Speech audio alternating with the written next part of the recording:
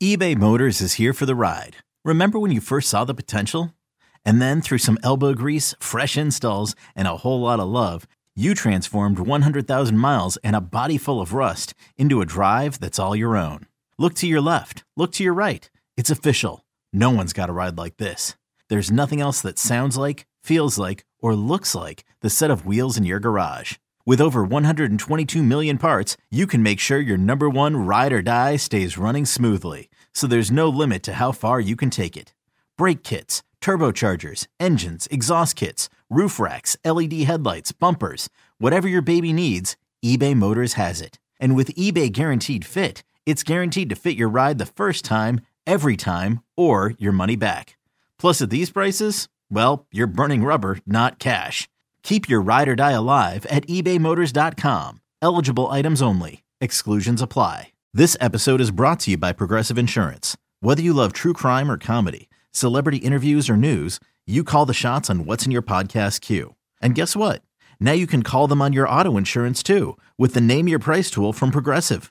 It works just the way it sounds. You tell Progressive how much you want to pay for car insurance, and they'll show you coverage options that fit your budget. Get your quote today at Progressive.com to join the over 28 million drivers who trust Progressive. Progressive Casualty Insurance Company and Affiliates.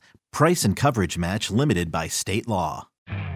You could spend the weekend doing the same old whatever, or you could conquer the weekend in the all-new Hyundai Santa Fe. Visit HyundaiUSA.com for more details. Hyundai, there's joy in every journey. All right, Cordell, I know people are going to talk about the defense and how they played. I'm sorry, I'm not going to do it. I'm not. This is the third week in a row that I thought the defense played well. Now, what we'll talk about is the fact that they gave up 14 points in the second half. But I want to make it clear. To be fair, Lamar gave them 7 points. Like literally that interception led them to, they gave them the super short field, and obviously they scored the go-ahead points. So right. I'm putting that on Lamar flat out. But here's the thing. 238 total yards, 155 passing yards, 83 rushing yards. That tells you Saquon Barkley did not go off today.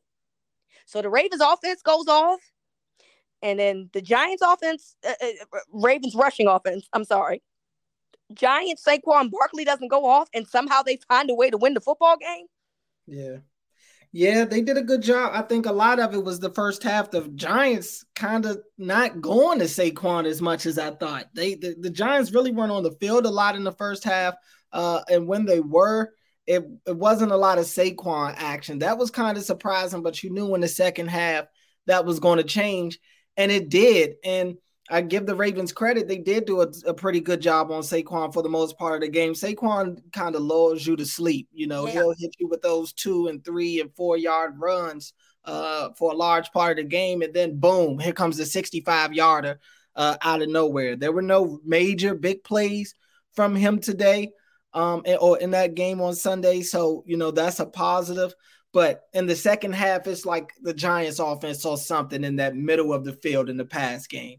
All of a sudden, guys were starting to win their matchups. Wan'Dale Robinson, Daniel Bellinger, Marcus Johnson. All these guys just started winning in the middle of the field, and that kind of changed the game in the second half for them. Daniel Jones, and I give the Ravens credit for saying, look, Daniel Jones has to beat us with his arm, but he kind of did. And, I guess that's what you decide to live with, and I'm okay with that. But look. So here's the part that I'm not okay with. I'm not okay with the fact that I have no idea who any of these guys are, and yet for whatever reason, Mike McDonald had this secondary backed off 7, 8, 9 yards. What is the respect that we're giving them? Why is it the respect that we're giving them? Why are they not impressed? I'm trying to understand why you're so yes, it was easy for these guys they were converting third downs. They were 7 for 14 on third down conversions. Okay. And a big part of it was in pass plays. And a big reason why was because they were giving these guys 8, 9, 10-yard cushions. Why? We don't know these dudes. Who are these dudes? And why do you feel like you need to give them the respect of giving them 8, 9, 10-yard cushions? Makes no sense to me. Now, eventually, he did move them up and had them pressing. And guess what, Cordell? When they were pressing, they did well. And then he went right back to giving them cushion. I don't understand why when things work around here, people don't want to utilize them. Make it make sense to me, because I don't understand. Yeah, you thought that this would be a situation where they can go out there and be really aggressive with this offense, considering they don't have as many weapons on the outside, and they really couldn't be. I thought, but they had their moments. I thought the pass rush was decent at times. I thought guys like Justin Madubuike looked good a little bit in the middle. I thought Calais Campbell was phenomenal in the game. Calais has played incredibly well. But I thought Geno Stone played pretty well in place of Marcus Williams, all things considering. Yes. Outside of that, you don't want to see the Giants get off in the passing game the way they did in the second half, especially when you see guys like Daniel Bellinger really having fun out there. That's not what you want to see. It's just not. Really? Come on now. Yeah, that's not what you want to see. And look, they did exactly what you want to do going into this game. They take Saquon Barkley bait. I'm not going to say completely out of the game, but they contained him enough. Daniel Jones, his legs didn't beat you, but and even Darius Slay, who I would say is probably their best receiver, you kept him bottled up. Only one catch in the game overall. So outside of when you see all of those things happen, you would expect it to be a win, but it didn't turn out that way. And this is kind of what I was saying when I chose the Giants to win.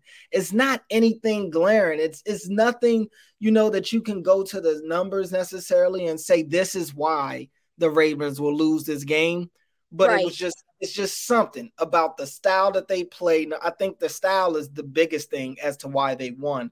Just them being a second half team and the Ravens really struggling in the second half is the main reason. But it's just also these games, people look at it and the Ravens are the more talented team, sure.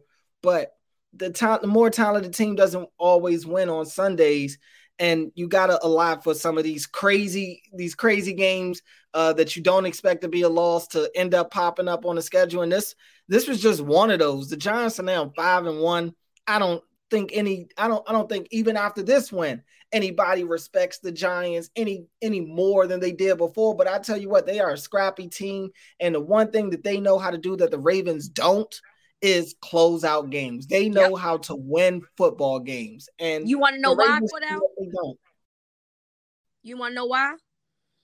Because the Giants know who they are. They know who they are offensively. And it doesn't matter. Look, the Ravens defense played well. And well enough to win a football game, okay? But the reason why I believe that they're what they are is because they don't get away from who they are. They know who they are, and they stick with who they are. They were down double digits because that's what the Ravens do, be up double digits, right? And guess what? Instead of them saying, oh, my God, this is urgent, we need to start passing, they continue to be consistent with the run game. They continue to stick with their game plan because at the end of the day, Saquon Barkley is their best player. Okay, so he didn't go off today. He didn't have a phenomenal day or anything, but then eventually he started getting, 5 and 6 and 7 and 8 yards. You know what I'm saying? And because they were consistent with who they were and they know who they are and they stick with their game plan, that's why they can win football games. Now, the Ravens defense, again, there were times where I felt like I had no clue why they were doing this. Then they would do what I was like, okay, this is good coverage and I like this. And then they would go back and do the same thing. And I'm like, what are you doing? I could not understand for the life of me. If press works, why are you now getting out of press? Yeah. I just could not understand that. So my thing is that the Giants do what works for them. And in that particular situation, you don't have to be the most talented team. If you do the things that you're good at, 9 times out of 10, you're going to stay in games and then probably win some of those games. So guess what? The Giants now are 5-1 because they know who they are. They don't have to pretend to be something that they're not. And they find ways to win football games based on the players that they have. That means you're well coached.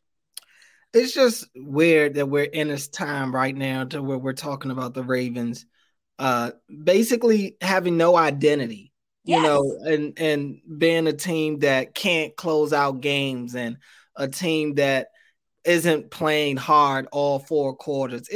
it's just weird that we're talking about this, and I don't want to add any gas to the flame or anything like that. But when you hear people asking for certain changes to be made around the organization, and the fact that we're sitting here talking about some of this stuff, it makes you think like, I'm not ready to say the change needs to happen, but I understand why people are in that world, of thinking that a little bit, simply because where are we headed right now? I mean, you even all the way down to the front office situation of like, what's Lamar's future with this team? And then you look at them now and it's like, who are we? What is it that we do well? Like, I just feel like they have, and when I say we, I'm referring to them, not necessarily me, but I just feel like they have so many questions. And all of those questions deal with them. All of those are questions they have to look in the mirror and ask themselves as an organization right now. And it's just been such a long time since we've talked about the Ravens and been in this type of situation organizationally. It's just uncharted territory, I think, right now for them. And they're trying to really catch themselves before they find themselves a little too low below ground to come back from. Yeah, and Marlon Humphrey tweeted insanity, doing the same thing over and over again and expecting a different result. Albert Einstein, right? And so they clearly know that here we go again. Even though, again, I don't put this on the Ravens defense, it doesn't change the fact that they've had double-digit leads and then somehow, some way, the other team wins. That, like, we can't change that that's happening, right? And something needs to be done with that. I don't know what that means.